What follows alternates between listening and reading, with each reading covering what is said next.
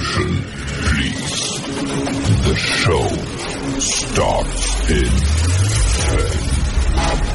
9, 8, 7, 6, 5, 4, 3, 2, 1, go. The electricity here in Columbia, well, it's been buzzing loudly all weekend. Passion of the crowd in Williams-Brice Stadium is second to none. And the rave breaks out in Columbia. It is good! Gamecock fans, welcome home. See how it goes, but we'll be ready to go. It's time to root. Let's go, Carolina! It's gone! Touchdown! What a hit! He baked it in! Can you believe it? Gamecocks have won this game!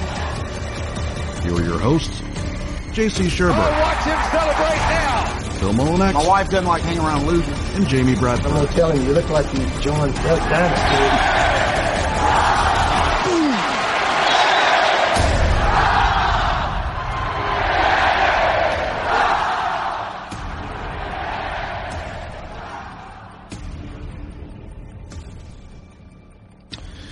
All right, greetings and good morning and welcome aboard. Welcome home inside the Gamecocks, the show, live from the Signorama Studios, the preferred sign partner of Gamecock Athletics and built by the Barndo Co., the barndominiumco.com. Gamecock owned and operated, and you can build your dream home for as low as $160 per square foot. If you're in the Carolinas, Georgia, or Tennessee, you're in luck. One of the United States' best builders can make your life everything you want to make it. Matter of fact, Alicia sent me some pictures this morning from a couple of new builds that they just did. And when I say a couple of new builds, they're putting about 9 families under contract a day. Wow. Let that sink in. Yeah, that's how busy they are. That's how cool these things are as well. They call them barn dominiums. Their houses is what they are, and it is amazing. The barndominiumco.com. JC, Phil, JB here until 1 o'clock this afternoon. Carolina baseball is on the diamond at 4 p.m. this afternoon, as a matter of fact. They're going to try to get back on the right side of things, and we might see, hopefully, some familiar faces in familiar places as Carolina is trying to get right on the injury front. We'll get to that in just a little bit. However, John Whittle did post the news last night that the outlook for Eli Jersenbeck, it ain't good at all, as a matter of fact, and that is pretty much what we figured. So Carolina going to try to piece that pitching staff together down the stretch and get them going again and ride it right into the postseason. So plenty on baseball today. We obviously will talk about some Gamecock football and recruiting.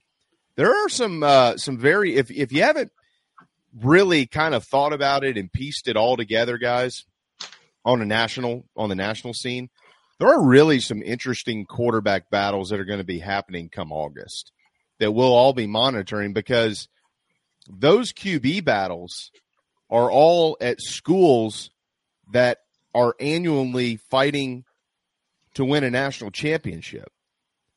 I can't really remember the last time that we went into a season where all of these programs don't really know.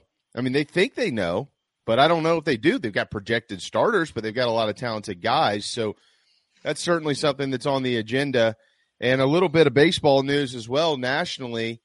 I don't know about y'all, but Major League Baseball, as we know, is trying to add a couple of cities. You know, they want to expand.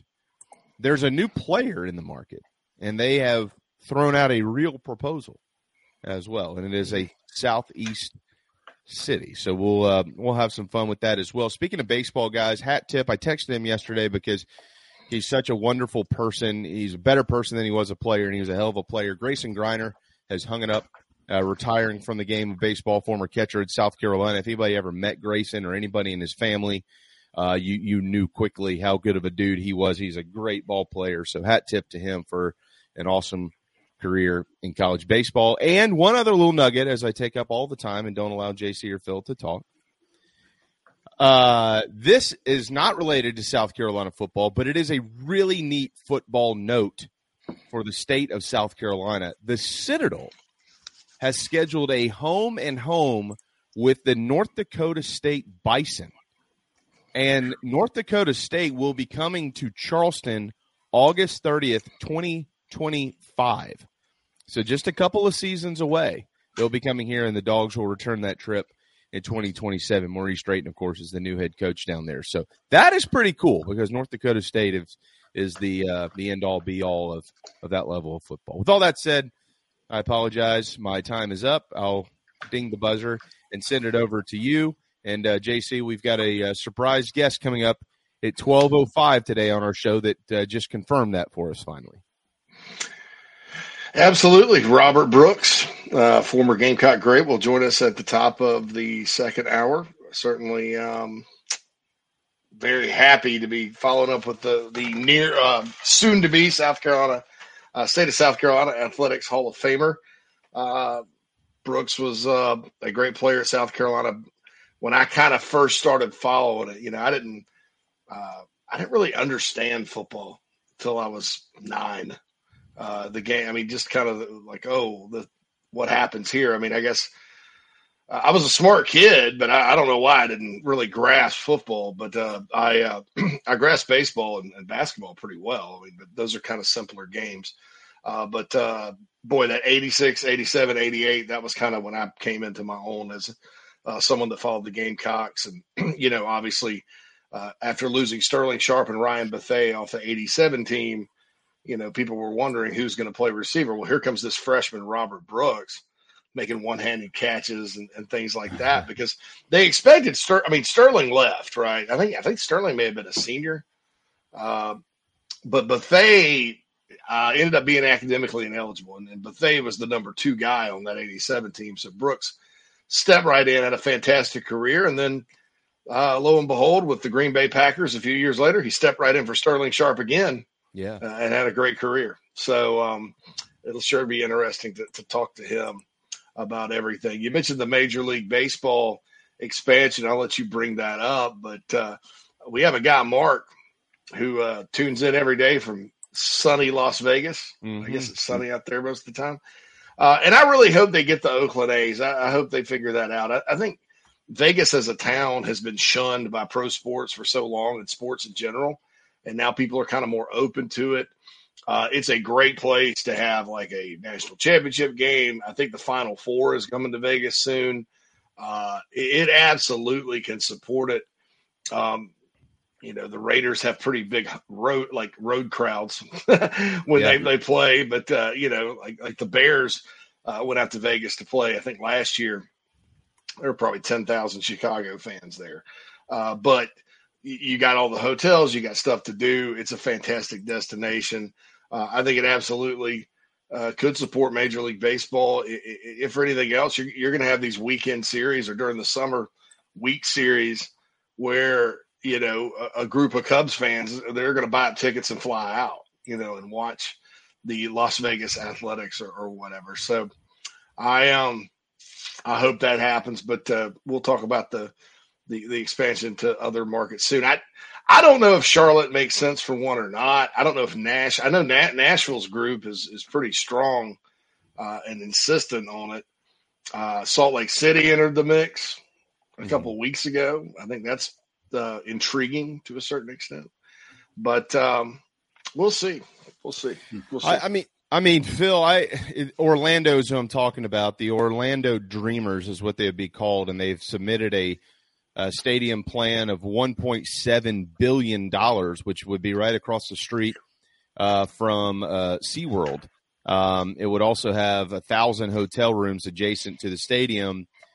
But I think where, and not to get too caught up in all this off the top of the show here, but I think where they're going to have some issues is the fact that the entire state of Florida has failed with Major League Baseball support. They have not failed necessarily in success. And we got to remember, the Marlins have won 2 World Series, 97 and 03 and just until 2 seasons ago, that was more than the Braves had won, which is hard to think about it. The Rays are the best team in baseball right now, and they're yet 25th in attendance, which is awful.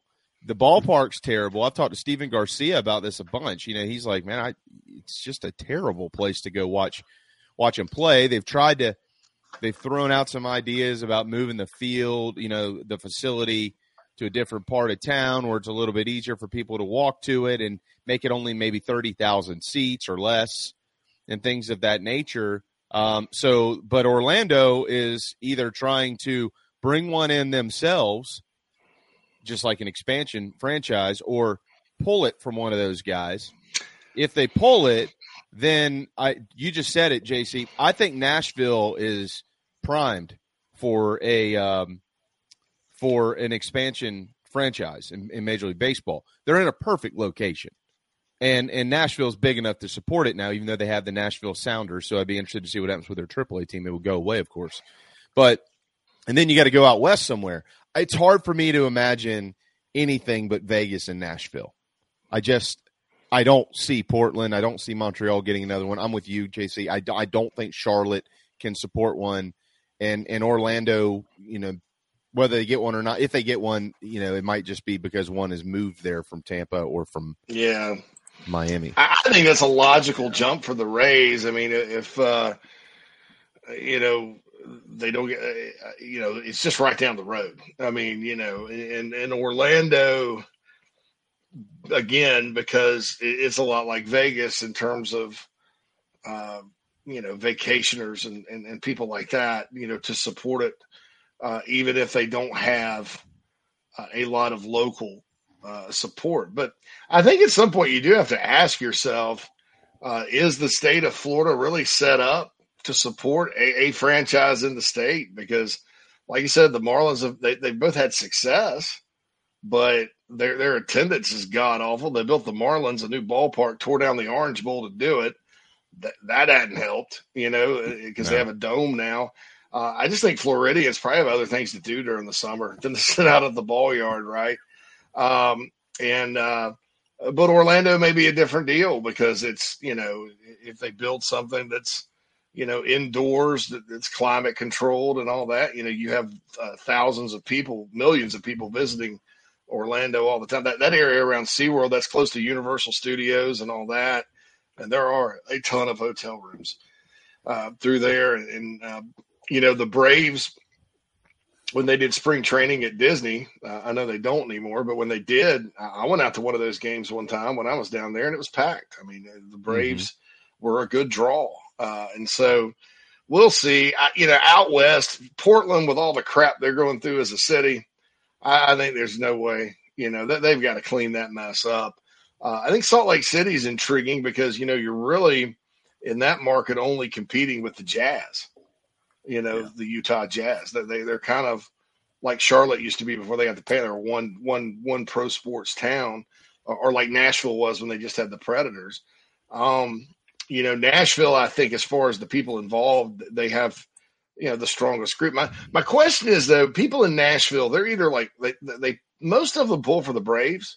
Right. But then there's a big contingent of Cincinnati Reds fans there, and St. Louis Cardinals fans there.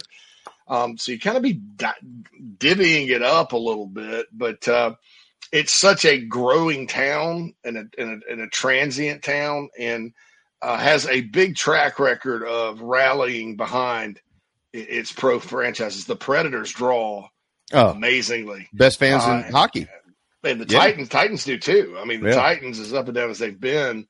So, maybe that is a logical next step, for Major League Baseball. I just know that the A's need to get the hell out of Oakland, and the Rays need to get the hell out of Tampa or St. Pete, as you will. I mean, I've been to both of those stadiums. I'm surprised the Coliseum in Oakland hasn't been imploded yet. And they used to have the Under Armour All-American football game at Tropicana Field, and as bad as you could just tell, and that place is just terrible. It's a lot like the what used to be called the Trans World Dome in St. Louis, where the Rams used to play. It's one of those stadiums that they built. It was really nice when they built it, but they didn't really build it with a future in mind. There's very few luxury boxes, things like that, which are what every franchise, every college team, pro team, whatever, if you're trying to monetize sports, luxury boxes are a cash cow. There's not a lot of those. I mean, so, they have to do something. And I think that, once they solve those, then I think it's more realistic to talk about expanding by 2 teams, because I think we may end up with 4 major league teams at some point during the next decade that are new to market, 2 expansion, and then the A's and Rays going elsewhere. Yeah, that's the thing, is MLB ready to expand? If so, I think, you got great options in there, but I wouldn't put a 3rd team in Florida. That's not going to do anybody any good. No. Yeah. No. And not an hour and 10 minutes away from Tampa. Yeah. Well, and if you're smart about it, Phil, like if they do find a way to move the team, you tie it in with Disney. And Disney, people will tell you, JC, you just got back from Disney, they'll tell you, right, there are certain times of the year that you go to Disney because it's not as crowded as other times. But let's all be honest with ourselves. It's always crowded at Disney. It's still crowded. So, like, if you have Disney packages that you can sell in conjunction with the baseball team and stuff, that'll work. I see Quantrell, mention Louisville. Louisville won't get one. And I'll tell you why. Because Louisville is right down the street from Cincinnati. And if Nashville's in line for one, Louisville ain't going to beat them out. And you just said why just a minute ago, JC, because of kind of how the fans and stuff, how it's all kind of set up. They try to spread these things out now. Now, like I had a discussion about this at one point in time with a buddy of mine who was like, well, look in the Northeast, there's teams right down the street from each other. I'm like, yeah, but that's when baseball started. Like, those are unbelievable markets and they can all handle that. That's not like that across the rest of the country. Like that back then, that was baseball. That was it. That's all you had. And since then, you've had to expand areas that can handle it much better, and they try to cover the U.S. as much as they can with their expand. I mean, Minnesota has a team, for God's sakes, Twins, right? I mean, so they're going to try to hit areas. I am really finding it difficult to believe it won't be Vegas and Nashville, and then from there, I don't know. But Vegas and Nashville will have teams at some point in time. Nashville, more than likely a franchise. Vegas probably stealing from Oakland, if I had to guess. Yeah, Connor says Nashville and Portland feel like the most likely for expansion teams. I wouldn't get anywhere near Portland, man.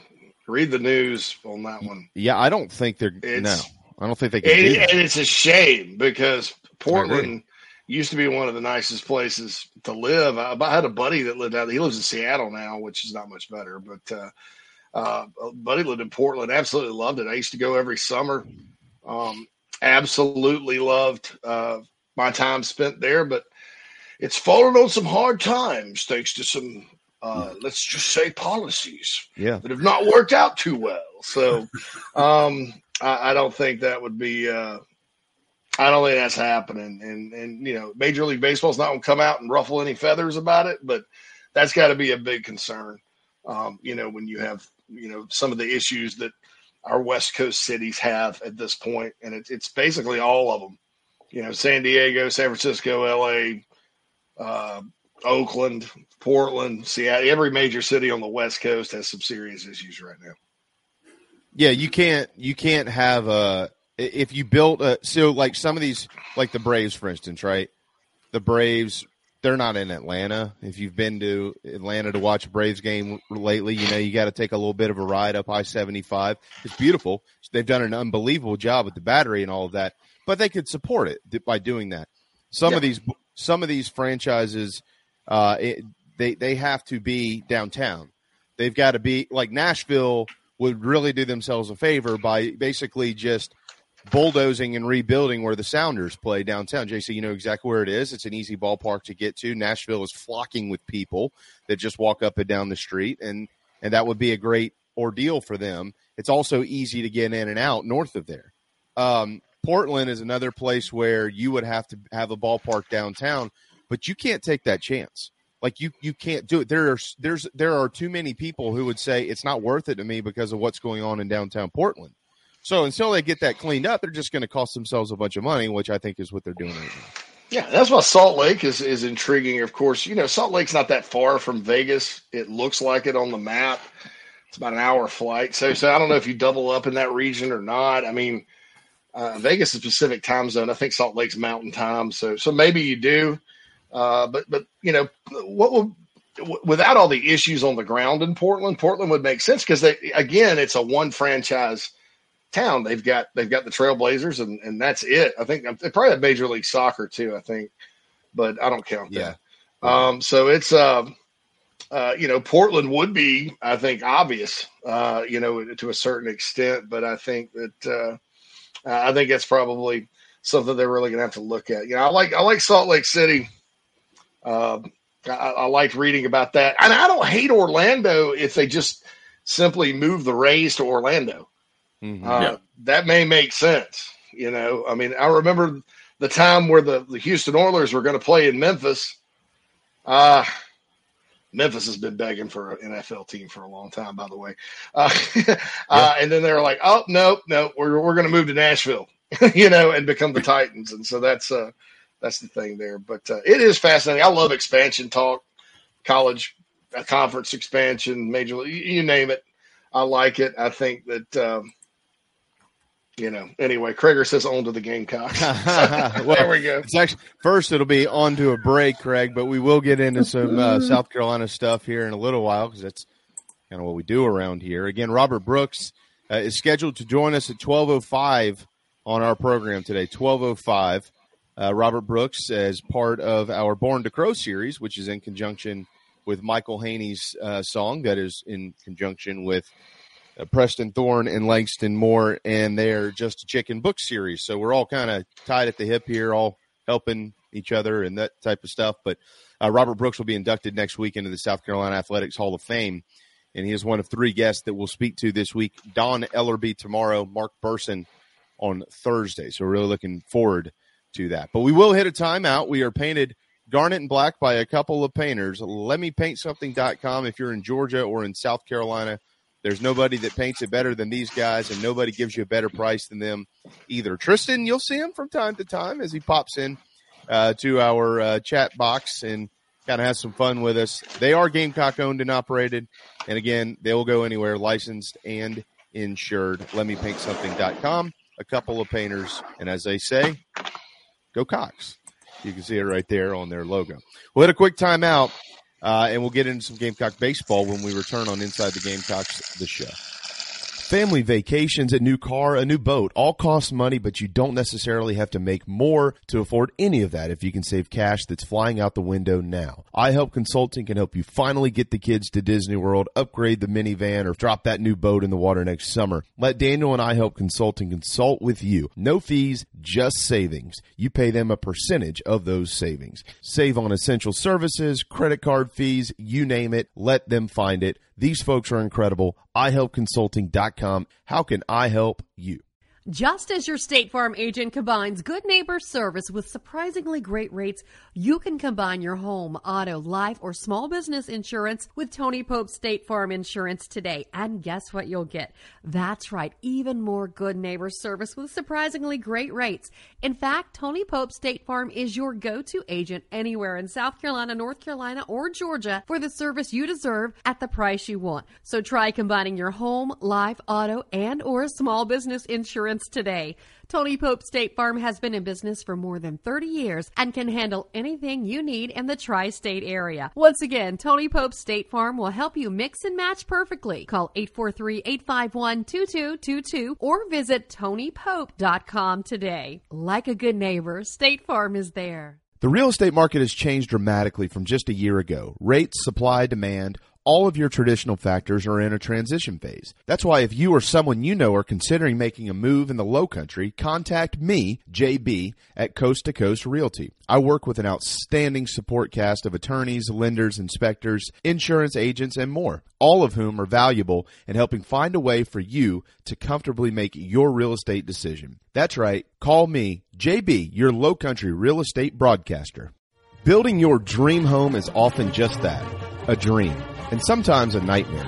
But at the Barndo Company, they commit to quality and build without sacrifice. Customization, open floor plans, limitless flooring options, maintenance-free and easy installation perks, and affordability are just a few reasons why they've been named one of the best builders in the U.S. Believe in your dreams. Visit thebarndominiumco.com. That's thebarndominiumco.com. The Barndo Company. Gamecock owned. Gamecock operated. Traveling to cheer on the Gamecocks? Reserve your hotel stay with Fan Plans. Your booking supports Inside the Gamecocks and the Big Spur, plus you still earn your hotel loyalty points. Visit fanplans.com/Inside the Gamecocks. What's up, Gamecock Nation? This is Jakar Moore from the DMV, and you are listening to the show.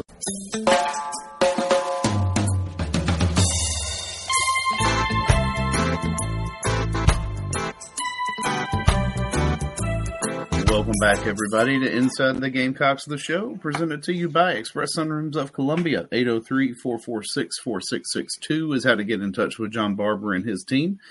Talk about how they can add some sunshine into your life this summer. And, of course, the Upstate Realty team of Cindy Searfoss at Coldwell Banker Kane would be happy to take your call at 864-414-5271 to get in touch with Cindy for all your upstate residential real estate needs. All right, I was watering Nat's plants, guys. I thought it was the turtle. Nah, I got up while we had the couple of painters thing on. I got up too early and I didn't mute my mic, and I just got a text that said, "Please water the flowers," and I left the door open, so I'm sure you heard that. So I was not taking a pee on the air, although for this show. It may happen one day. I don't have. It's another example of my lack of mic discipline. We're working on it, folks. Just hang in there. That's right. Bathroom breaks are part of commercial breaks sometimes, and you got to go when you got to go. You got to go. First of all, it's so good to see everybody, and hello to Big Wash. Hello, guys. Hope you're having a good day. Hope you're having a good day as well, man. We really do appreciate that. Carolina is hoping to have a good day tonight on the Diamond, 4:00, trying to get off the schneid here. James Hicks will start, boys and girls, but he is not going to be starting, or he won't be in there long. Let's say an inning or two, probably at the most. Wherever his pitch count gets, probably 25, something like that. Basically, a midweek bullpen. John had a bunch of really good info in the VIP room last night, so I'm not going to regurgitate all of his hard work. If you've not read it, go read it. If you're not a member of the Big Spur, probably a good time to subscribe. But put it this way, Eli Jerzenbeck, he's not going to return in 2023. That's not a secret. I'm sure that'll be discussed a little bit more publicly after the ball game tonight with Coach Kingston. It looks rough, and with the timing of it, it's May. There's a good chance probably not going to pitch next year either, which sucks for South Carolina baseball. I thought, JC, we mentioned this yesterday, he was probably, if he had a good outing over the weekend, a prime candidate to probably slide into the starting role. Y'all know me pretty well, and I am very hesitant ever to even come across as sounding like I'm questioning coaching decisions, because regardless whether we think we have the information, we don't. They have a lot more than we have, and they see these guys every day. They know what's going on, so they make decisions that they think are best for the team, not bad for the team. So I don't want it to sound like that. With that said, I think it is time for a change in the rotation. It's just my 2 cents. If Coach King called me and asked me, I'd tell him that, and he'd probably hang up the phone. That's fine. But maybe they do make changes. I think they probably will have one or two coming this weekend. But let me back up what I'm saying here, though. Okay. When you get into the postseason, all right, let's play the best case scenario here. Best case scenarios are a top 8 national seed. Second best case scenario is there a regional host, which means you're a top 16, but you're still going to host a regional, right? In either one of those scenarios, you will go in as a 1 seed and you will play a 4 seed, right? Well, while there will be times, and there always are every year, where a 4 seed comes in and gets the hell beat out of them on Friday night by the 1 seed, there are also going to be times where you look up the score and you go, why was it 3-2?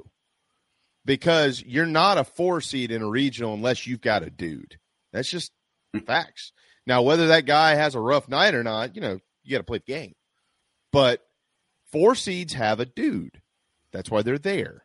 They might have 2 dudes, might have more than that. And what you don't want is, regardless of how good you think your Friday night guy is, to go out and not have his stuff against their guy, because a 4 seed with a dude, probably also a guy who's going to be a high draft pick at some point in time, whether it's this year, next year, whenever, right? So to get in front of that, you don't want to keep doing – if you feel like you need to make a move on Friday nights, you really don't want to do that as you're entering the postseason. You want to go ahead and make that change to somebody who can get comfortable in that role. And then once you get into the if all goes well, you get into the postseason, and he's already had 2 or 3 Friday night starts as you enter postseason play. So you're matching a guy with a guy, right? Or it doesn't work for him when you make the change, and maybe you have to revert back to what you had, and then you're just on a hope and a prayer and crossing your fingers from there because that's all you got. But, you don't want to get into a regional and all of a sudden throw somebody out there on Friday night who hadn't been starting on Friday night for a month. You see what I'm saying here? So if there's a time to make the move, it's probably now. And I'm not – and I think Whittle made a good point yesterday, and then I'll shut up and let y'all chime in. But I'm not sure that there aren't probably 2 moves that need to be made right now in this rotation, if not shuffling the entire thing around. I'm not saying that pulling all 3 of them out of the starting rotation, but at least shuffling it all, whether that means backing up Sanders to Saturday, backing up Mahoney to Sunday, entering Eli Jones in on Friday, or, backing Sanders up to Sunday and then moving Hicks to Saturday and Jones to Friday, or whatever they determine that to be the case. They have very capable weekend starters who are good. They've got to find the magic potion, pair that with health, get the catcher back behind the plate, and I think that they're going to be okay. And they've got plenty to do damage and make a deep postseason run. That's crystal clear. 2 series are not going to change my opinion on that. But if there's a change that needs to be made, it just seems like it probably should be made sooner than later. Does that make sense to anybody? Oh, yeah. I think Hicks starting tonight, if we see him pulled after 2 or something like that, kind of signals that, hey, he's going more than likely Sunday. Would not surprise me to see Becker fall back into a bullpen and, maybe even switch Mahoney and Sanders. Put Mahoney in on Friday, Sanders on Saturday, and then, Jones. Where is it? Yeah, Jones. Sunday. I think Eli Jones may be the Friday guy, believe it or not. Well, that's what I said. Yeah, I agree. And he could be. Yeah. Mm-hmm. And he's already done it. Back to Saturday, and then because John pointed this out, Whittle pointed this out on the show that was he's right. When you pitch on Sunday, if your other 2 starters have had good outings, which they're not, nothing's going. Last 2 weekends, no starter has had a good outing. No. It's almost ridiculous. You can, through those 6 games, you can almost count on the other team being up at least 2-0 after the first inning. Mahoney doesn't have to go through the lineup 3 times. You can pull him if you've got your bullpen set.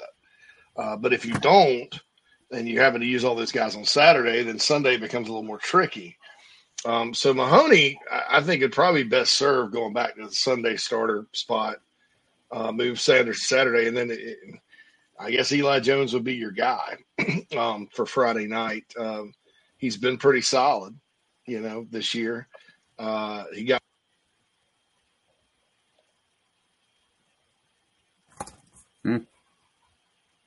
Did he mute himself? I think you muted yourself, JC. There you go. I don't know what happened there. That's okay. Oh, your mic cut out, and then we know where to find you. Yeah, that's right. Well, I mean, I think one of the things, and I see the question here, from Craig about Becker. What about Becker?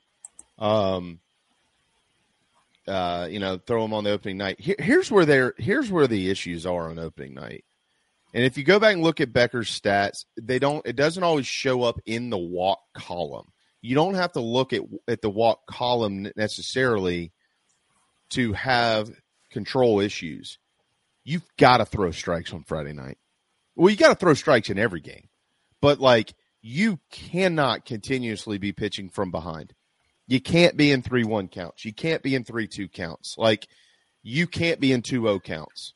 You can't be. And yeah, when you walk guys in this league, those guys are going to score. You hit guys in this league, those guys are going to score. But most importantly, guys in this league, they're waiting on mistakes. So when you're down 3-1, I mean, you don't have much of an option but to kind of groove one in there, right? If you don't want to walk him. Well, in the SEC, they're going to hit that. So, if you're getting banged around with your best stuff, so what? Hat tip. You're getting your ass beat. That happens. But when you're the frustrating part of what's been going on with the pitching, yes, is the HBPs, yes, is the walks, but it's constantly nibbling and pitching from behind.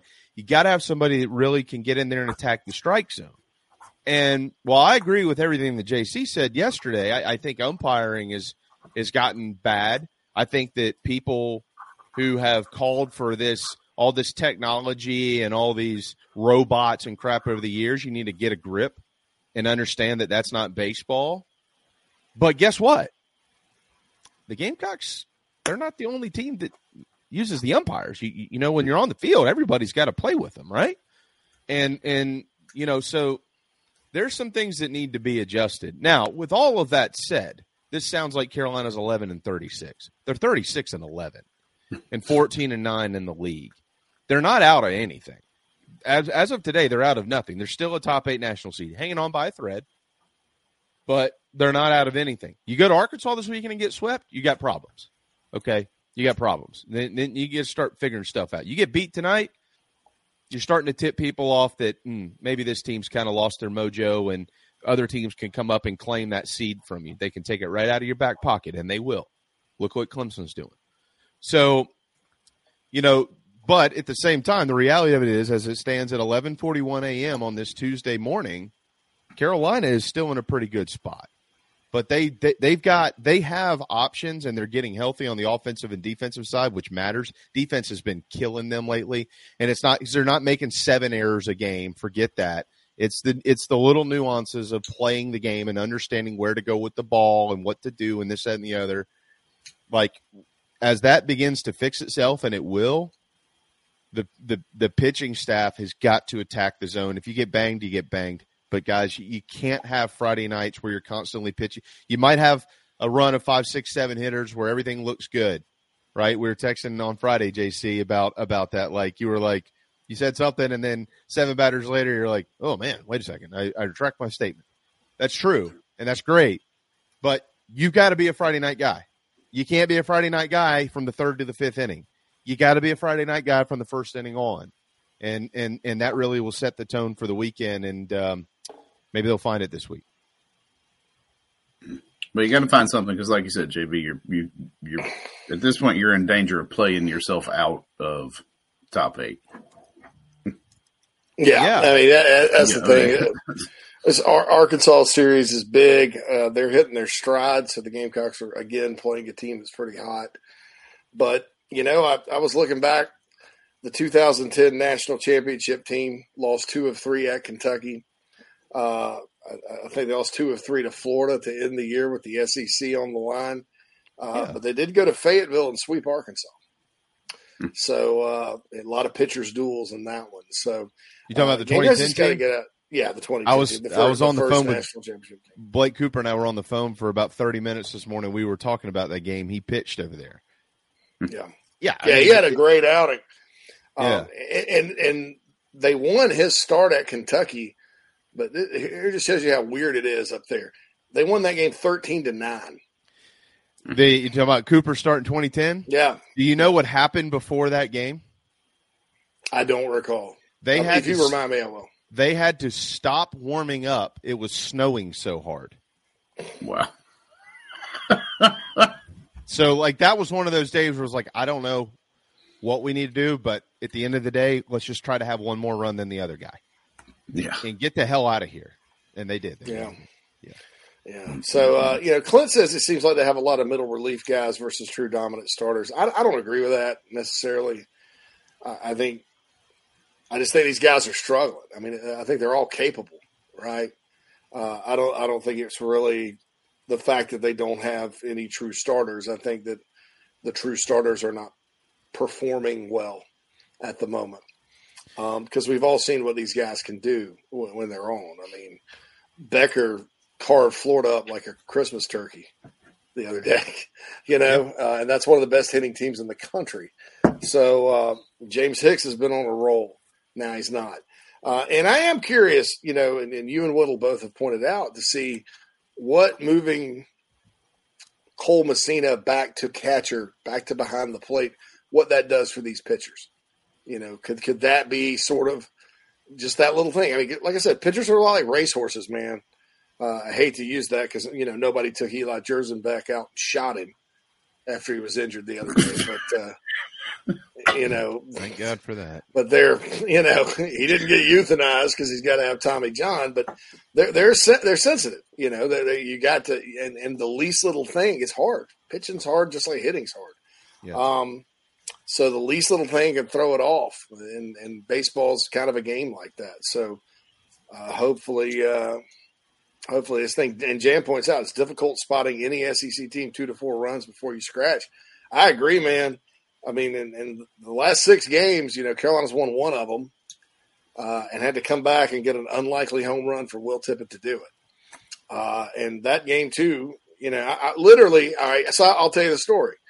I was following JB back to where the Isle of Palms, where we were going from the event on Sunday. We were going to watch the game. And all of a sudden, it's 4-0 again in the first inning. Yeah. Gamecocks ended up losing. And I was astonished. Then Sunday, we're going back to watch it at his crib. We pulled it up. We were kind of hanging near the beach. Pulled it up on our phones. Same thing again. Down 3-0 early. I mean, you can't put yourself in a hole constantly like that in any sport and expect the outcome to be different. So. Yep. I mean, and it's been a variety of things. I mean, shoot, they were up 4-0 on Vanderbilt, and it kind of fell apart. So, I mean, look, that's baseball. These things are going to happen, and I understand that. But I mean, you're kind of at the time now where you've got to really make some decisions from a pitching standpoint of how you're going to set yourself up for the postseason. And you've set yourself up nicely at 14-9 in the league. That's a fantastic record at this point in time. One of the things I'll be interested to watch going into this weekend is what changes are made and how do they plan to attack the series? Because this literally this weekend, if you lose the series, yes, you've lost 3 series in a row. I understand that. But you also, if you win a game over there, you've guaranteed yourself 15 wins, which does matter. You also have a big-time RPI victory on the road against the top 5 RPI team, and you didn't get swept, which a lot of people are getting swept at Arkansas these days. Okay, so, do they attack one game? Do they, is it something that they identify and say, hey, look, this is where we feel like we can really attack this game with this guy, and this guy. If all works out well, we know we won't get swept, and then let's see what happens in these other 2 games by virtue – not throwing in the towel. I'm not saying that. I'm saying, do you attack one game, or do they just go ahead and try to get this thing worked out to where they kind of want to ride it out the rest of the season and into the postseason? So there's a lot going on. Starters and relievers are not interchangeable. I am not a believer that Will Sanders, you can just plug him into the bullpen and get him out of the rotation. All of a sudden he's going to be better. Maybe will be. I don't know the answer to that question. I'm just saying they're not always interchangeable. Eli Jones is a guy who's proven that if you give him a role, he'll accept that role and he'll really work on it. And maybe he's the guy that you put in there. Same thing with James Hicks. So we'll see. But to your point, JC, and it goes back to what I was saying a little while ago. It's you cannot constantly keep getting behind, and when you get behind with hitters, you get behind on the scoreboard, and then you're having to crawl your way out of these holes, and they haven't been able to do that, being so limited in what they can do offensively and defensively with the guys that have gone down and been banged up. So it's kind of been a roller coaster, but they're obviously going to look at tonight and try to get things back on track, and hopefully McGillis and Lee Croy and Wimmer and those guys, as they get healthy, will certainly be able to provide some pop. So, all right, well, that's that. It is time for a timeout. We are powered by Electric Bikes of Charleston, electricbikescharleston.com. They are the best in the business, and that is why everybody comes from everywhere to the Low Country to buy them. Those who are interested, they come from the Midlands, they come from the Upstate, the PD, and so on and so forth. electricbikescharleston.com. Make sure you check out their website. Call Michelle and her team. They'll fill you in. And remember, up to 28 miles per hour. I think Marcellus Dial had it up to 25 miles per hour when he was down here a couple of weeks ago. And they'll travel up to 60 miles as well. So ride where you want to go and let it get you home. How about that? How's that sound? Grab a roadie if you want to ride along the beach or something like that. All right, final timeout of the hour. Reminder at the top of the noon hour, Robert Brooks of South Carolina joins us right here on Inside the Gamecocks, the show. I don't know who you are. I don't know what you want. If you're looking for a karaoke partner, I can tell you, I can't carry a tune in a bucket. But what I do have is a very specific set of skills. Hang up now, and your IT nightmares will continue. But stay on the line, and I will find you. And when I find you, I will fix it. Thanks. I think I have the wrong number. I'm trying to call Matt at Heritage Digital. He has a one-price, low-cost turnkey solution for all my IT needs, and I'm sick and tired of my IT guy. So, yeah, 843-699-1001. This is 1002. Oh, well, thanks anyway. Don't be taken by some IT dude that talks a big game. Give Matt at Heritage Digital a call, 843-699-1001. Golfers and wannabe golfers, former Gamecock golfer Meredith Taylor is now a full-time golf instructor in the Midlands of South Carolina. In-person golf lessons are held at the Country Club of Lexington. Half-hour, hour, on course 9 or 18 holes. And if you're outside of South Carolina, Meredith conducts virtual lessons. Just send in your golf swing for analysis. Gift cards are available for in-person 1-hour lessons. Connect on Twitter at Mayor Taylor and find her online at McKellarEnterprises.org. Her email is on the website. Schedule your next lesson today with Meredith Taylor, former Gamecock golfer. Hey Gamecock fans, it's Evan Stowe from Gamecock Baseball. A couple of painters paint the show garnet and black every day and get the job done right at a fair cost.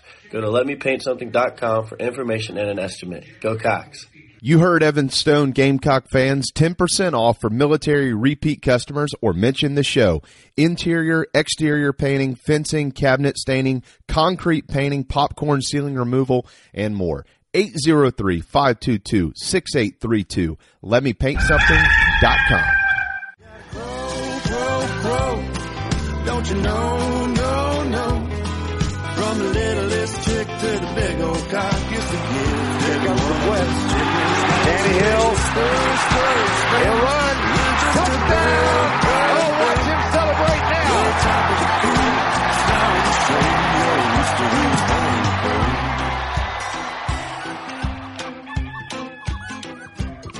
Well, I bet you wonder when you win. Welcome back, everybody, to Inside the Gamecocks, the show presented to you by Express Sunrooms of Columbia, and the first hour brought to you by Cindy Searfoss of the Coldwell Banker Kane Realty team here in the Upstate. 864-414-5271 is how to get in touch with Cindy and her team for your Upstate residential real estate needs.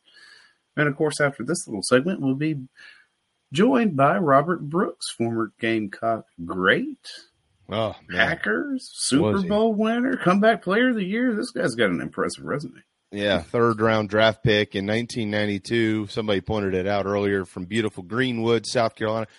Greenwood has produced some football players, man.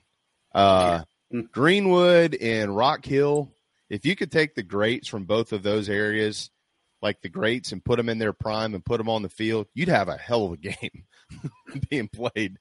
So, yeah, really excited to talk to Robert Brooks, who will be inducted into the South Carolina Athletics Hall of Fame on the 15th, if I'm correct on this. Yep, Monday the 15th at the Columbia Metropolitan Convention Center.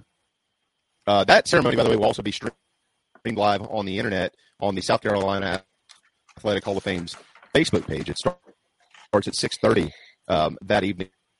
So if you'd like to watch it, you can do that. In addition to Robert Brooks, Mark Person, who will join us on Thursday, former men's soccer coach at South Carolina, and track and field standout Don Ellerby, who will join us tomorrow. They'll be inducted into this South Carolina Athletics Hall of Fame. Clemson University will be represented by Woody Dantzler, formerly of Orangeburg Wilkinson High School, and men's golf coach Larry Penley. And how about this, guys? Columbia's Jermaine O'Neal, who left early for the NBA after playing at Eau Claire High School, and Albin's Joe Hamilton will also be inducted into the Hall of Fame this year. Chino Smith of Antioch in Darlington County will be enshrined posthumously for his play in the Negro Leagues years ago. So, but what a class, dude. I mean, guys, we all watched Joe Hamilton play. We've all watched Jermaine O'Neal play. We've all watched Robert Brooks play. I mean, these guys literally were unbelievable. And everybody else in there, it's an unbelievable class. But I'm talking about the baseball and the basketball guys. Holy smokes! Really strong to quite strong, I must say. Yeah, Jermaine O'Neal and Joe Hamilton. There's two guys that left the state that the Gamecocks could have really used at different points. The Brad Scott staff did not take Joe Hamilton, but they weren't big fans. But, of course, he had a great career at Georgia Tech. And then Jermaine O'Neal broke everybody's heart and went pro like Kevin Garnett. And I don't know. There's always there's a lot of different stories about those two, like if they were coming to South Carolina or not. I tend to go with, had they not gone pro, Eddie Fogler would have gotten both of them. I know there's some talk, well, O'Neal was going to go to Kentucky or Garnett was going to go to Michigan. But I've heard too many conflicting stories to kind of lend that a lot of credence. I think maybe there was some cover being run. You know, Gamecock fans were mad. Well, they weren't going there anyway, whatever. But if South Carolina had gotten those two, let's say Garnett wasn't a one and done and played 2 years, and then O'Neal joined him the next year with that I guess the 97-98 team. Yeah. Holy camole. Holy moly. Maybe, or was it 96, 97? I don't know. Well, one of those teams, they would have had both those guys in the front court. Guys like Wayne Gallman and Ryan Stack would have been backups. And then you had the triple threat.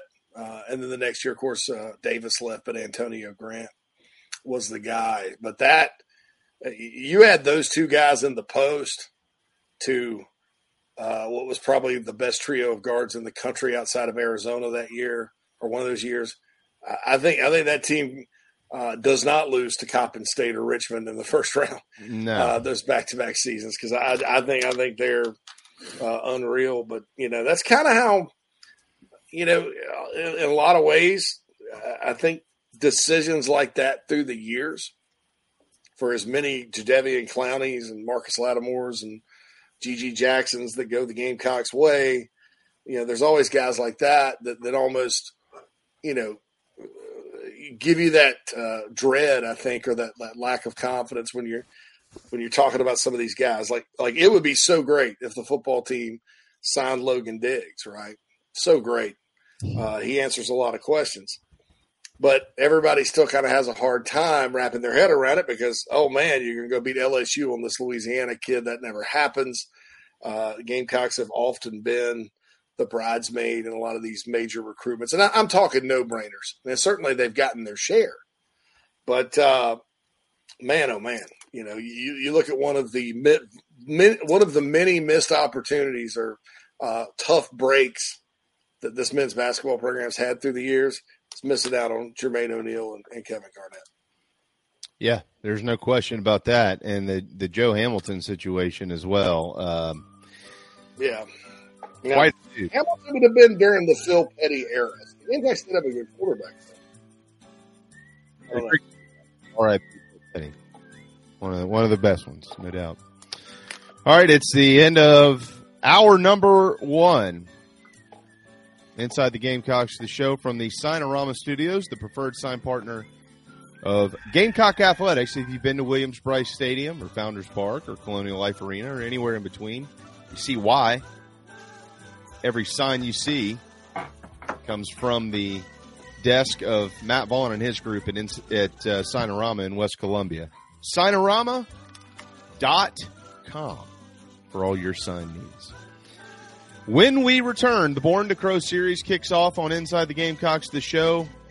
I really couldn't dream of it being a better guest than this. Former great wide receiver at South Carolina and in the NFL, Robert Brooks, kind enough to pop in ahead of his enshrinement into the South Carolina Athletics Hall of Fame next Monday. Hang tight. We'll be right back. What's up, Gamecock fans? This is Pitcher Noah Hall. If you want some delicious food for your event, I suggest visiting nanasporch.com today to find out what they all have to offer. It's really good Southern cuisine based out of Charlotte, my hometown. I hope you guys go check it out. Go Cox and go Nanas. Are you looking to buy a new home? Kevin O'Connell with Union Home Mortgage is a local mortgage expert and Gamecocks fan servicing North and South Carolina. Whether you're buying a home, building your dream home with new construction, or turning your equity into cash, UHM's world-class service will ensure you find the perfect mortgage to achieve your home ownership goals. Call Kevin at 803-906-0244 or visit UHM.com today. Union Home Mortgage is an equal housing lender. NMLS 2229, LONMLS 1772182.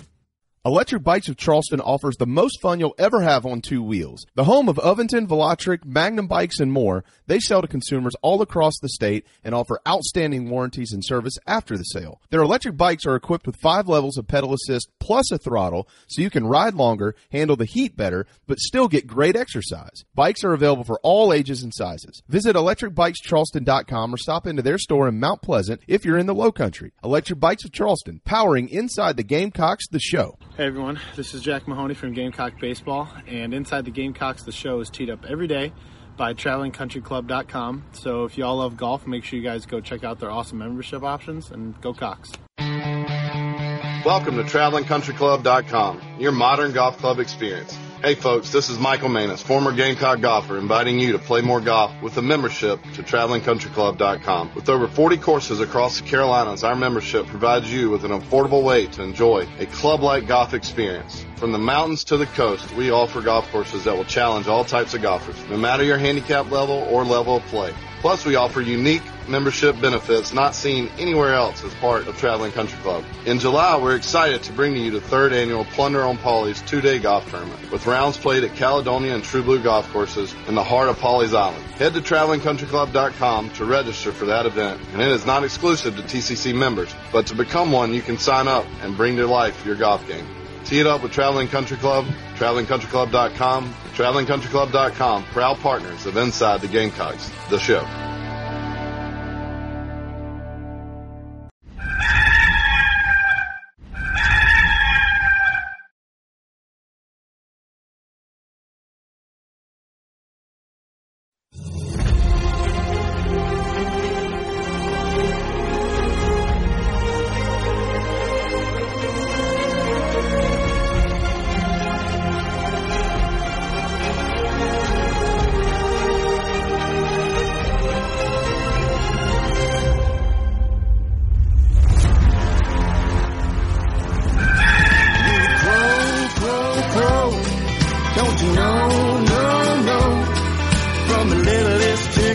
the big old cock is the gift every one of us chickens got. So raise your spurs. You ain't just a bird. You're a top of the coop, star of the show. You're a rooster who's born to crow. You're a top of the coop, star of the show. You're a rooster who's born to crow. Born to crow. Yeah, you know. You gotta crow.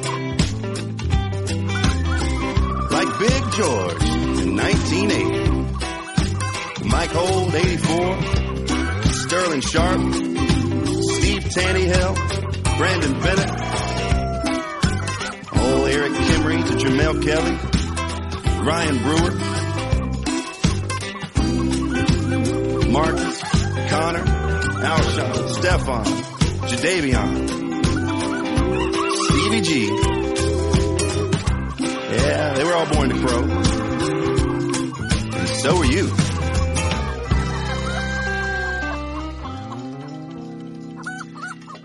Coming up on Monday night, the South Carolina Athletics Hall of Fame will induct a whole handful of new members this year, and we are excited to be joined by one former wide receiver at South Carolina and in the NFL with the Green Bay Packers and the Denver Broncos. 6:30 is when the enshrinement will begin in Columbia at the Metropolitan Convention Center. You can watch it on the South Carolina Athletics Hall of Fame Facebook page as well. But Robert Brooks was one of the best we ever saw put a uniform on at Carolina. Regardless of position, he lives in Phoenix or right outside of Phoenix, Arizona now, and he has been kind enough. I mentioned to him the other day 20 minutes, and he very humbly said, "What are we going to talk about for 20 minutes?" We'll come up with a few things if you've got the time. But Robert Brooks, thank you so much. How are you, man? Hey, I'm doing well, man. I wanted to wear my hat. I was like, you know what, because this is the way I operate every day. I have a button down, and I always have a hat. You know, I'm a hat guy, so I always got some kind of hat on with some kind of logo. And when I saw you guys, I was like, I'm right at home.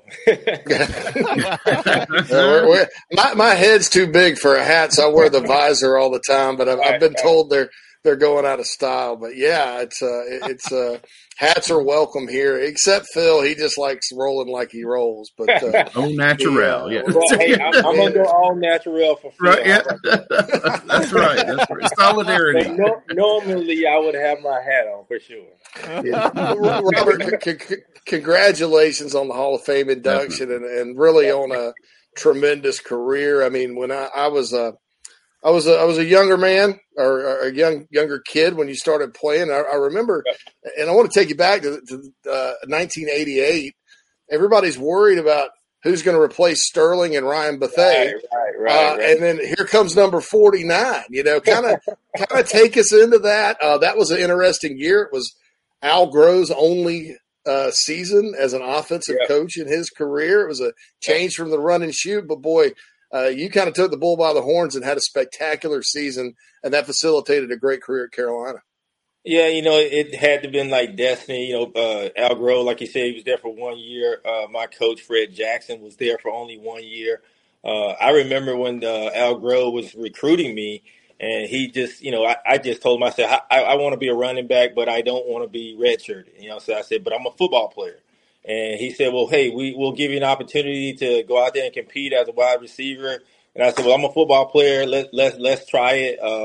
I honestly wanted to go to Clemson from an early age because I was a running back. You know, it was running back U at Clemson back then when I was growing up. So I watched all the guys from Clemson, to be honest with you. And then when these guys came down there with that opportunity, I just jumped at it. And I remember my receivers coach, Fred Jackson, who was there again for 1 year. He said, I'm going to go on the line. I'm going to start a true freshman here at South Carolina. And the rest is history, obviously. Yeah. When you think about let me ask this differently.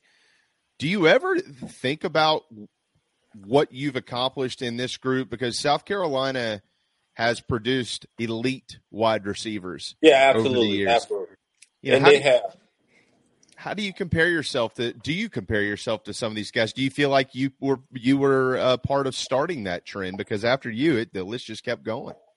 Yeah, well, I think, it's all about legacy. You try to leave a legacy so somebody else can follow and better. And, you're not expected to have this record or have this, yardage or catches or anything that lasts forever, because it's not. You're paving the way for other guys, and they're going to look up to you, and they're going to emulate you in some ways, and then they're going to try to what keeps the tradition going. So I tried to embrace that from my time watching Sterling, obviously, and Ryan. When I was being recruited there, that they inspired me to want to be a wide receiver, to be honest with you. And because I had been a running back in high school, I think I might have caught 2 passes in high school. And then I come to South Carolina, and I'm the starting wide receiver as a true freshman, and they expected me to go out there and make plays. What did Sterling Sharp and Ryan Bethea, what advice did they give you? Did they give you? I'll tell you when you said, hey, everybody's wondering who's going to replace Sterling Sharp. I had the absolute same situation when Sterling got injured in Green Bay. Who's going to replace Sterling Sharp? And I have to step up. And obviously I'm like, hey, over here, we've got some guys who can play. And, we ended up posting up a season in 95 that really just did that, blew the record book out in Green Bay. But, Sterling back then, the only thing he said to me was, he said, "Rookie, get in the playbook." And that's a typical Sterling Sharp remark right there. So, do you play golf? I do. I love golf. So who's better, you or Sterling? At golf? Yeah. I don't know. I've been going to this spot called the Golf Zone simulator, and it's called Tee Times, but it's a Golf Zone simulator. And this simulator is one of those deals. It's kind of like TrackMan and all those things, but where it differs is it has an undulating floor, and it has 4 or 5 different hitting surfaces. So you can if you're hitting in the sand, you drop it in the sand, and it takes 35% off your shot. And you're hitting in the fairway, it's normal. You're hitting in the rough, it takes a certain percentage off your shot. And then when you're on an uphill, downhill lie, it changes your lie. So I've been working in that Golf Zone simulator. And man, I've been looking real good. So, and I play a lot of golf out here. I play, you name it. If it's a course out here, I probably played it. When I was fortunate when I got when I graduated from school, I moved to Arizona, and Bruce Allen, who was my agent at the time, he was a GM for the Redskins, but he was an agent back then. He worked for this company called Paradise Sports. So he started a company called Paradise Sports, which was owned by Golf Illustrated, its owner. And so Eustace Payne, he had a plane, he had all the golf courses dialed in, and he would allow us to play on any golf course we wanted to. We could just get on them and play. And so when I first came out here in 91, I played every golf course multiple times, and I still do to this day. So I heard he's better than Sterling, by the way. That's what I heard. There we go. Hey, listen. I got distracted. The mention of Bruce Allen made my blood boil. Yeah, Phil's a Redskin or Washington fan, and Bruce Allen's probably not at the top of his list. Yeah, I was like Bruce Allen. I'm like, woo. He was a really good agent, but not a very good GM. So. I had a really visceral reaction to that, Robert. Well, hey, tell us about the Lambeau Leap, because you you get credit with creating it and really facilitating that. Yeah. So I'm going to ask you about that, and then the second part of that is Brett Favre during his career. It was Sterling, it was you, and then when he went to the Vikings, it was Sidney Rice. So 3 South Carolina guys, So, but tell us about Lambeau Leap, and then about what it was like to play with Brett Favre. Well, to be honest, it was the off season. I want to say of in '95, the off season, and that was the year Sterling got hurt in '94 in that last game. I think we were playing Atlanta in Milwaukee, and he got injured. I made some plays at the end of the game, but there was still some speculation of who's going to, replace Sterling. Sterling's retired now. And so in the offseason, I was actually in Green Bay for an event or something, and I'm watching the screen. And, normally in the reception area, I'm watching the screen, and they're replaying some old Packer footage. And what came up was James Lofton scoring a touchdown. And they were showing this old Packer touchdown, and then Leroy Butler scoring a touchdown in 93. And so it was just kind of going through the years. And what happened was James Lofton jumped in the crowd. And then obviously Leroy Butler, he jumped in the crowd.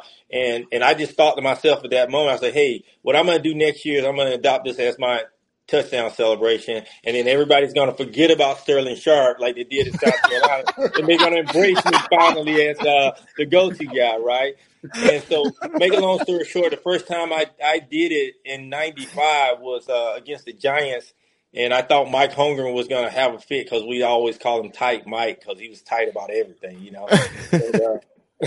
and Mike laughed. I didn't get a penalty. And the crowd loved it. So after that whole entire season, every time I scored a touchdown, I literally jumped into the crowd, and it became this craze. And so in the off season of 1996, prior to our Super Bowl run, I wrote a song called "Jump in the Stands," and that even took it higher. I mean, it took it to a whole nother level. Then it became this national thing, and then all the other players start jumping in the crowd. And, and then I think in 1999, I trademarked the Lambeau Leak, which you see my trademark. Yes. Because I started, but I actually own the trademark for it.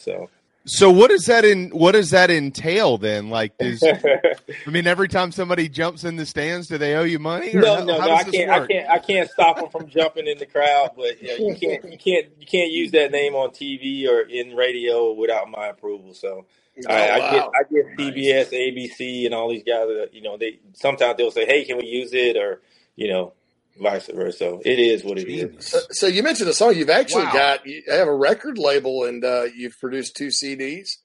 Yeah. During your time in football. I used to do the record label. I've gotten into developing apps and things like that. Now I just like to be creative.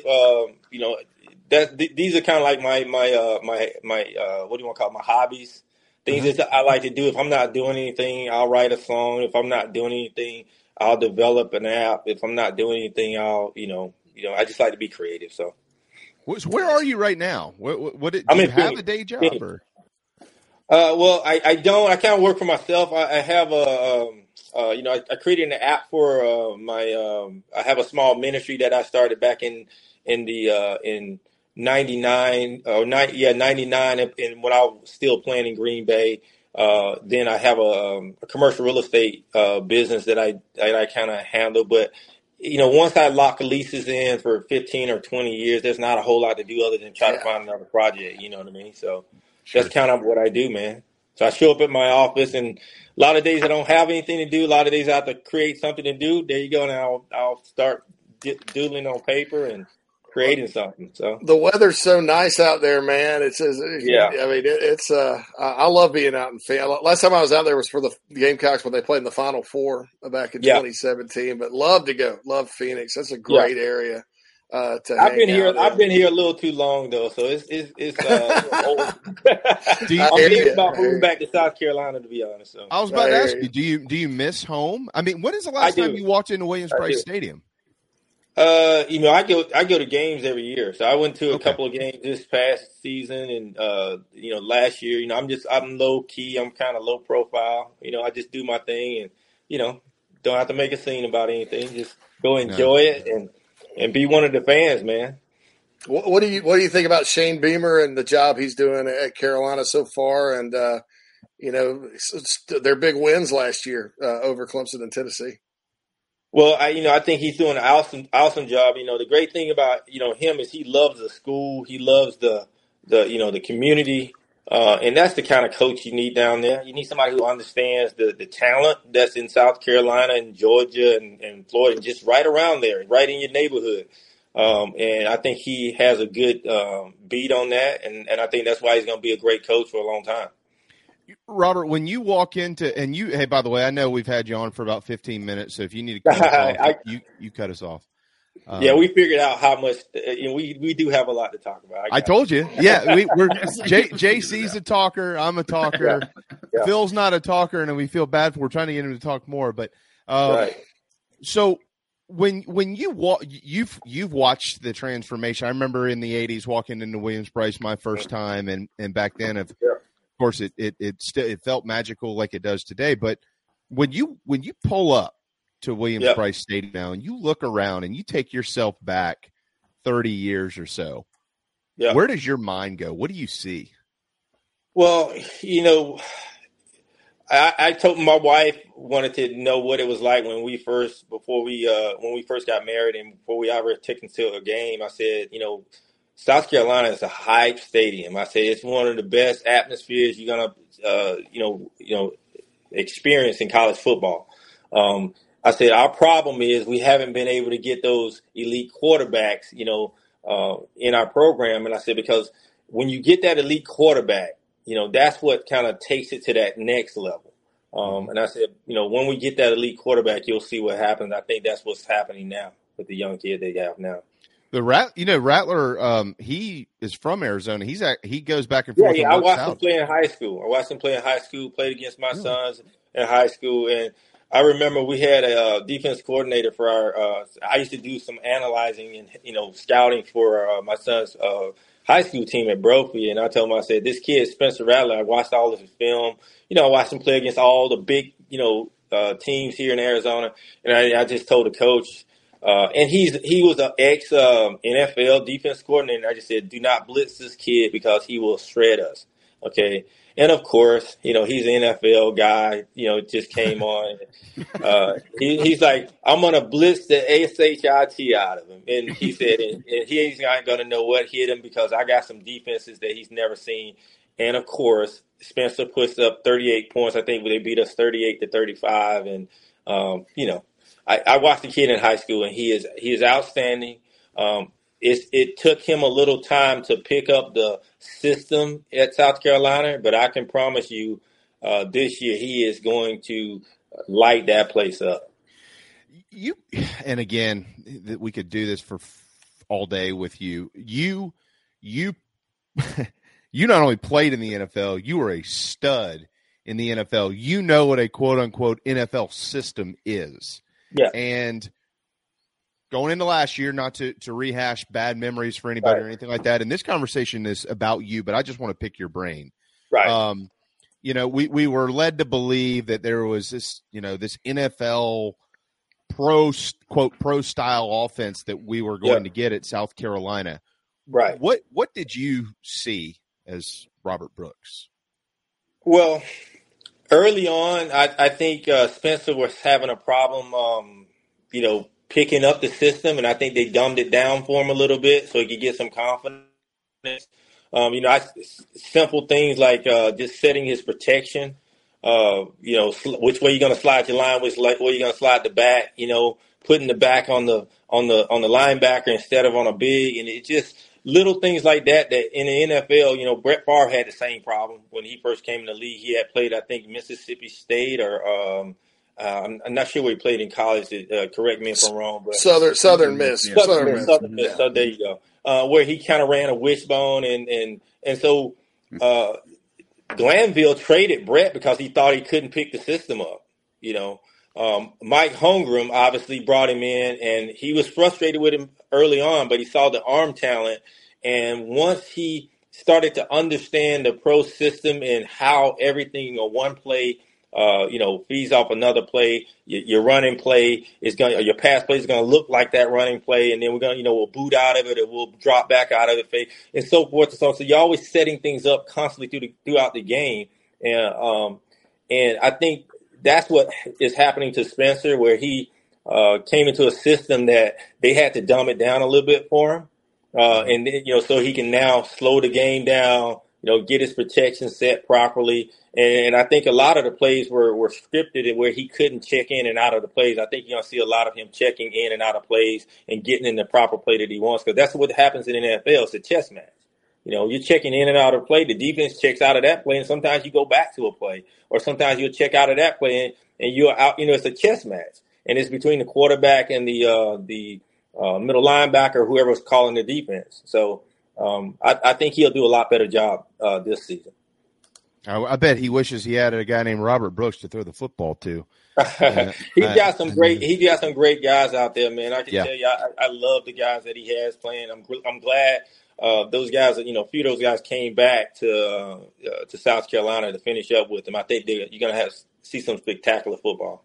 Well, Juice Wells is special, and they got a guy named Nick Harbor coming in this year. I'm sure you've heard of him, right? Yeah. He's only, maybe the fastest human on earth right now. And just real quick, again, out of curiosity, a freshman, big time stud wide receiver walking into an SEC program. What's his learning curve going to look like in August? Well, from my perspective, I just went in and said, hey, I'm the best. I'm going to compete, So if he's a competitor and he's not afraid of competing, he's going to do fine. He'll settle in quickly.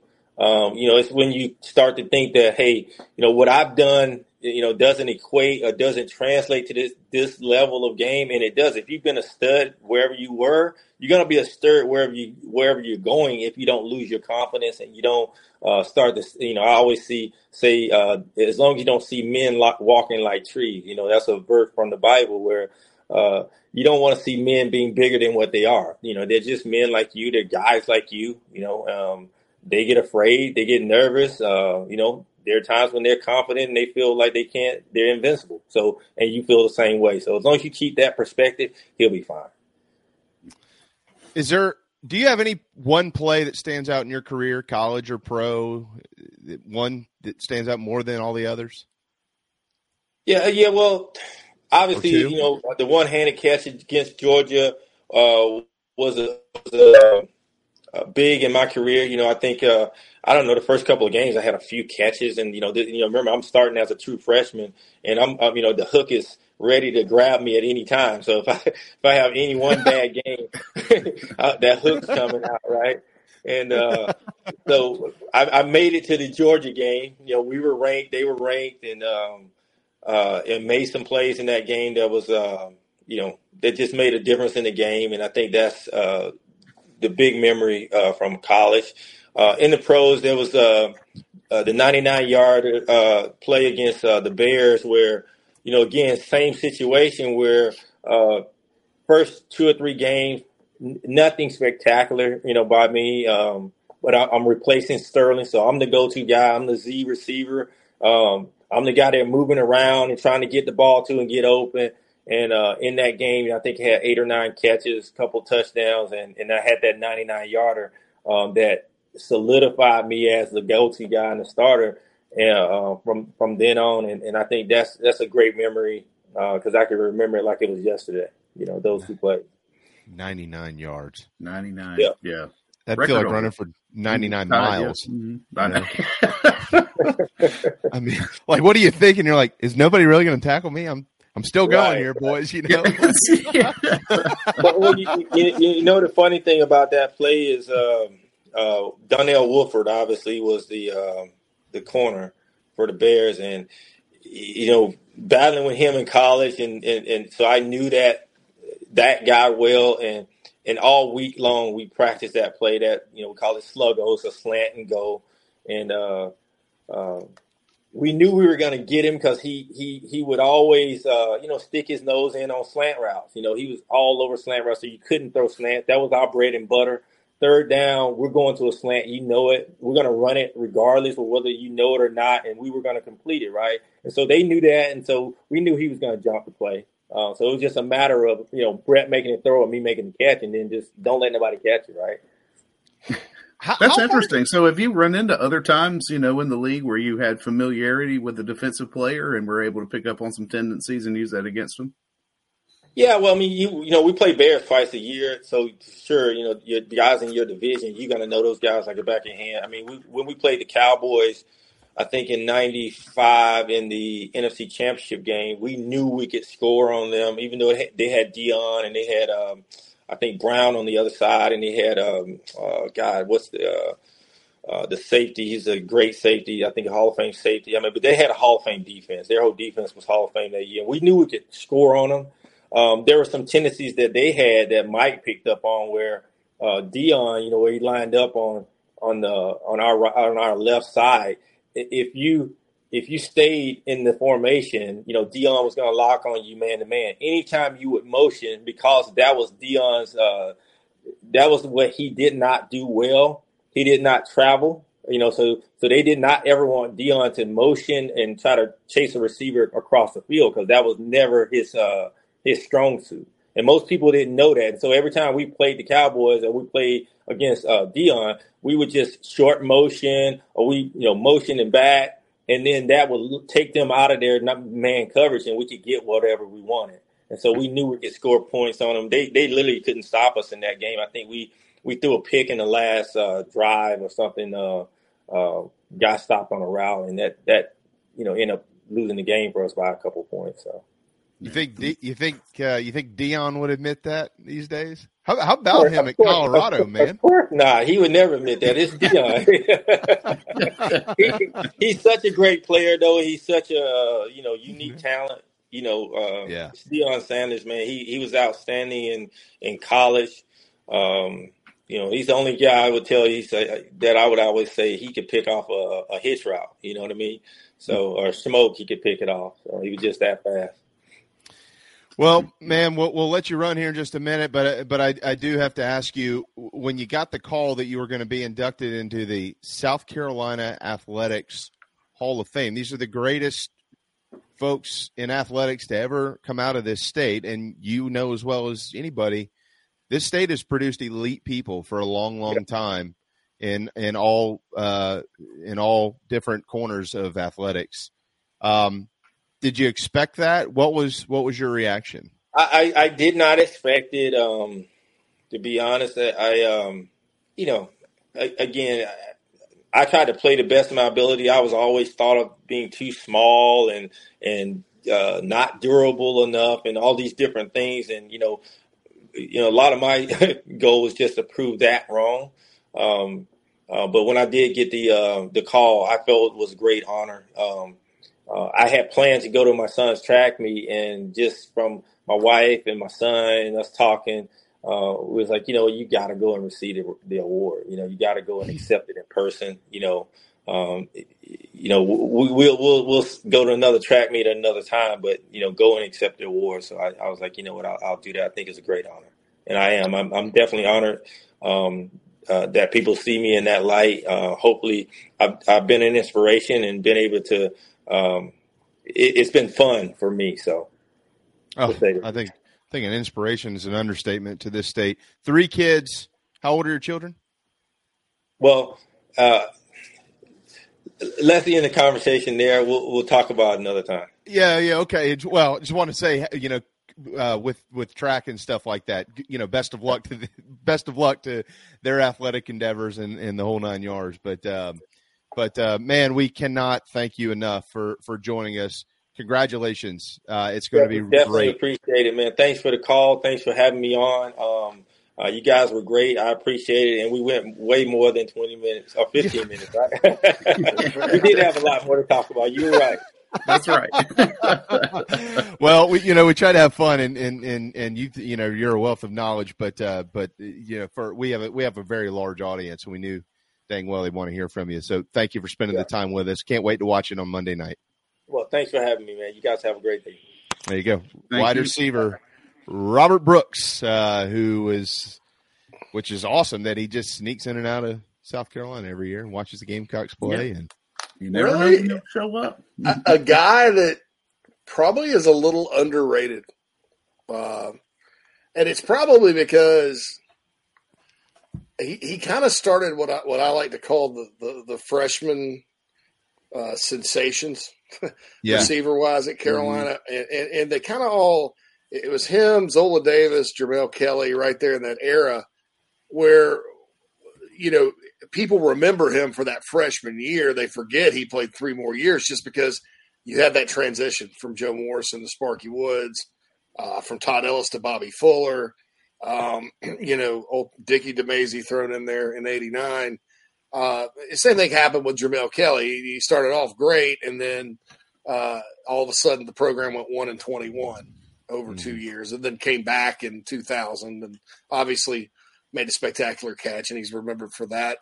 I think Robert's probably a little bit undervalued as far as like a guy that has just killed it in the NFL and had a daggone good career at Carolina. Sort of like Deebo Samuel a little bit. I think Deebo, when people look back, we'll remember him as a great pro and a guy that made a lot of wow plays at Carolina during kind of a so-so time with the program. Yeah, he absolutely. I mean, and somebody mentioned it earlier as well in the Nana's Porch chat box that he looks like still play.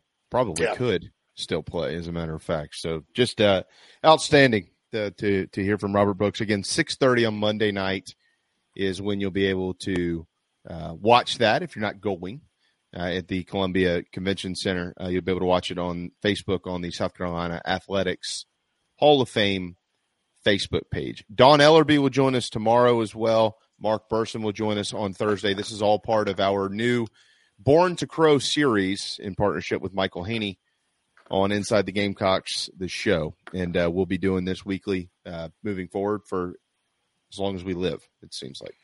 So certainly looking forward to that.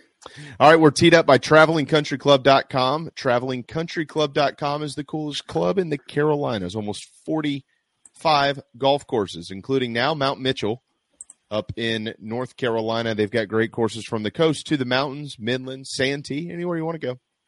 A very low monthly rate, incredible courses, and a dang good time. It's the coolest club that you can be a part of. I'm honored to be a part of it, and as we often say, it is Gamecock owned and operated. So if you want to play golf and you like to just get out of your comfort zone, maybe you live down here in the low country or you live in the upstate and you'd like to travel somewhere else and looking for a good course to play, this is the best way to do it. It will save you money. I promise you that.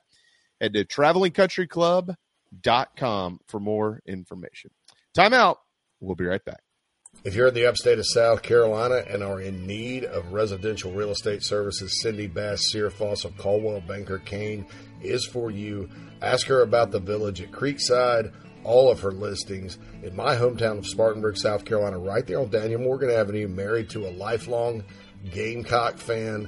And many of our listeners have already bought homes from her and been 100% satisfied with the detail and care she uses. Cindy Searfoss, 864-414-5271, Caldwell Banker Kane in the upstate for your real estate needs.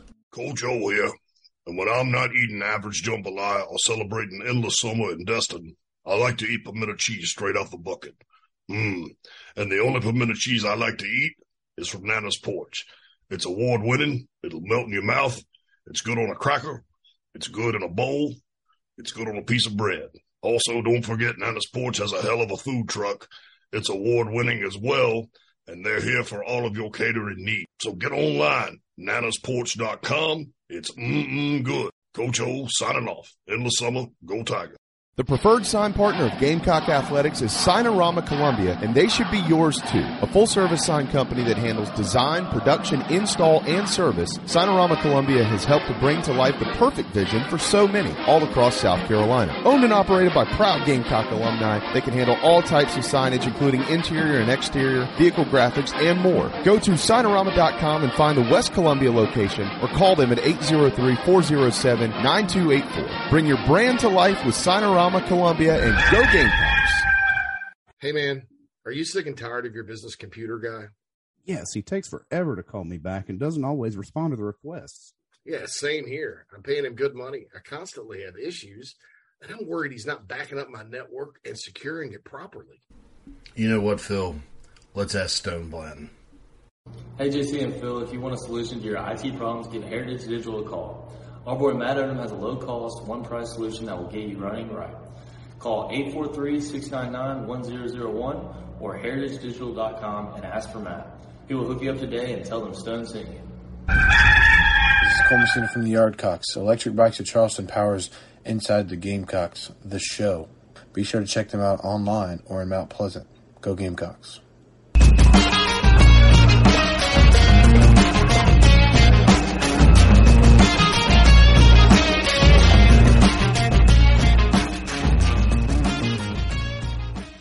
Welcome back, everybody, to Inside the Gamecocks, the show, presented to you by Express Sunrooms of Columbia. 803-446-4662 is how to get in touch with John Barber and his team down there, or send him an email at johnb@expresssunrooms.com to talk about potentially enclosing a porch or a patio for you to enjoy your summer bug-free. By the way, for those of you wondering, when I asked him if it was 3 kids that he had, just a privacy thing. We're just texting back and forth. It literally, there's nothing more to it. He just doesn't want them to be known as Robert Brooks' kids, basically. So, nothing more to that at all. A lot of guys are like that. Absolutely. It's either I've noticed with professional athletes, it's one or the other. Yeah. Either they're and that's perfectly normal and fine. And it was just kind of a throwaway question there at the end, but you certainly can respect that. I mean, really good guest and very gracious. Had a lot of good things to say about Carolina, and like I said earlier, he didn't play during the easiest time. Okay, No. A lot of those guys that played during that period when Joe Morrison died and Sparky took over, and then all of a sudden, some of them unfortunately had to go into the SEC and play in that situation for the first. I mean, the program during that was a very volatile deal during that time because you had the steroid scandal that broke in '88. Morrison died in early '89. You had a fiasco of a coaching search that ended in Sparky Woods when Jimmy Satterfield, an alum, was at Furman and winning national championships at the time, coming off a national championship in '88, wouldn't come because they wouldn't pay him enough to hire a staff, and they knew they were going to the SEC. You had Todd Ellis's injury in '89 that derailed that season. You turned down 2 bowl games in '89 and '90 as an administration, back when there were only like 16 bowls. And so getting to the Independence Bowl was actually a big deal. I mean, it was a lot of guys from that era are really still cool, but then a lot of guys aren't. We've all heard the stories about Sterling Sharp. Sterling's probably got that legend of him not liking the program or whatever's probably been way blown out of proportion. I mean, he's played golf with Spurrier at that Peach Bowl Challenge and all that, and has his Gamecock stuff on all the time. But so for him to be, as positive about the situation, for him to still go to games and come in, I think that says a lot about his personal experience at South Carolina, which, like I said, during that era, it wasn't always a given that would happen. Well, and I think too, with Robert Brooks, and again, he is a very private individual, and he basically pointed that out. He slips in for a couple of games a year, flies in from Arizona and flies out, and doesn't tell anybody he's there. Who knows? I don't know if he asked for tickets or not. Doesn't seem that way. Seems like he just goes and buys some tickets and brings his family, watches the game, and leaves.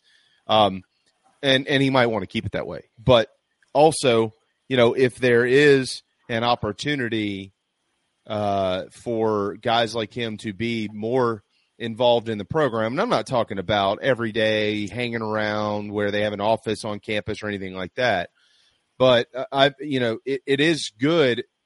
One of the things that South Carolina missed over the years, to kind of revert and then come back to the point, and we all know this. If you've been around this program, you know this.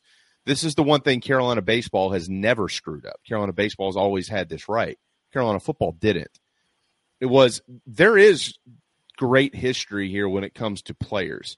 South Carolina has produced a ton of outstanding football players that have gone on to do incredible things in the NFL and other areas. Their issue was making sure that they always had a way for them to be welcome home without having to jump through hoops to do that, and connecting the past with the present with the future. And Coach Spurrier started to change a lot of that. And Coach Muschamp was also very open in trying to help change a lot of that as well. Nobody has done it yet like Coach Beamer is doing it, where he's really kind of kicking that door open, going, you don't have to call anybody. You just show up and knock on the door and say, hi, I'm Robert Brooks. And they say, oh, sweet Jesus, come on in, have at it, do whatever you want. And And that's where they had a major issue for a while, and there were players that were frustrated by that. It wasn't just Sterling. There were a lot of other guys from previous eras, but you don't find a ton of those guys, if you've noticed, right, from about the last 20 years. You know, they've really, you know, even the ones that are a little bit louder than others, you know, they have been very welcome. Some of them ask for things that they're not entitled to and shouldn't be entitled to, like, I don't know, staff positions. But that happens everywhere. A lot of these other guys, like JC, if you were, think about it this way. You're here in the state of South Carolina. You've got a son who is a high school football player. He's on a visit for a game one weekend, and you walk in and you see Robert Brooks, or you see Brandon Bennett, or you see whoever, Sterling Sharp or whatever it is. There's an instant connection there because you as dad are going, I watched this guy play, and he went on to play X number of years in the NFL. Does that mean that that's going to help them sign your kid? I'm not necessarily saying that, but Alabama's been really good about building this family tradition for a long time. You know, Georgia's been good about this. You know, the elite programs have done that, and Carolina has made some mistakes in that department at times, but they've done a lot better job of putting it together. And well, it sure would be neat to see a guy like Robert Brooks standing in the hallway when you're walking in on a Friday afternoon or something like that. Yeah, well, like he said, you know, when he was talking about Coach Beamer, he talked about somebody that understands the place. That's South Carolina isn't Alabama, you know. Right, exactly. Dabo was right about that, you know, in that ill-timed rant that he made after that he went on to lose 2 more in a row. But it's a unique place, and programs that ascend in this sport that aren't quote unquote blue bloods, they become somewhat unique. And you talk about Clemson and Oregon, who are the 2 big examples. I think Kansas State, Virginia Tech can be considered in that category as well. I mean, hell, K-State just won the Big 12 again, you know, and Bill Snyder's not the coach there anymore. They were the worst program in college football. Yeah. Kansas State, the worst. Programs that ascend, there's something about them that's unique. For Clemson, it'd be like the Dabo thing, the Dabo philosophy that makes them unique, and you know, probably their stadium. And unfortunately, I know the audience don't want to hear this. Kids like their colors.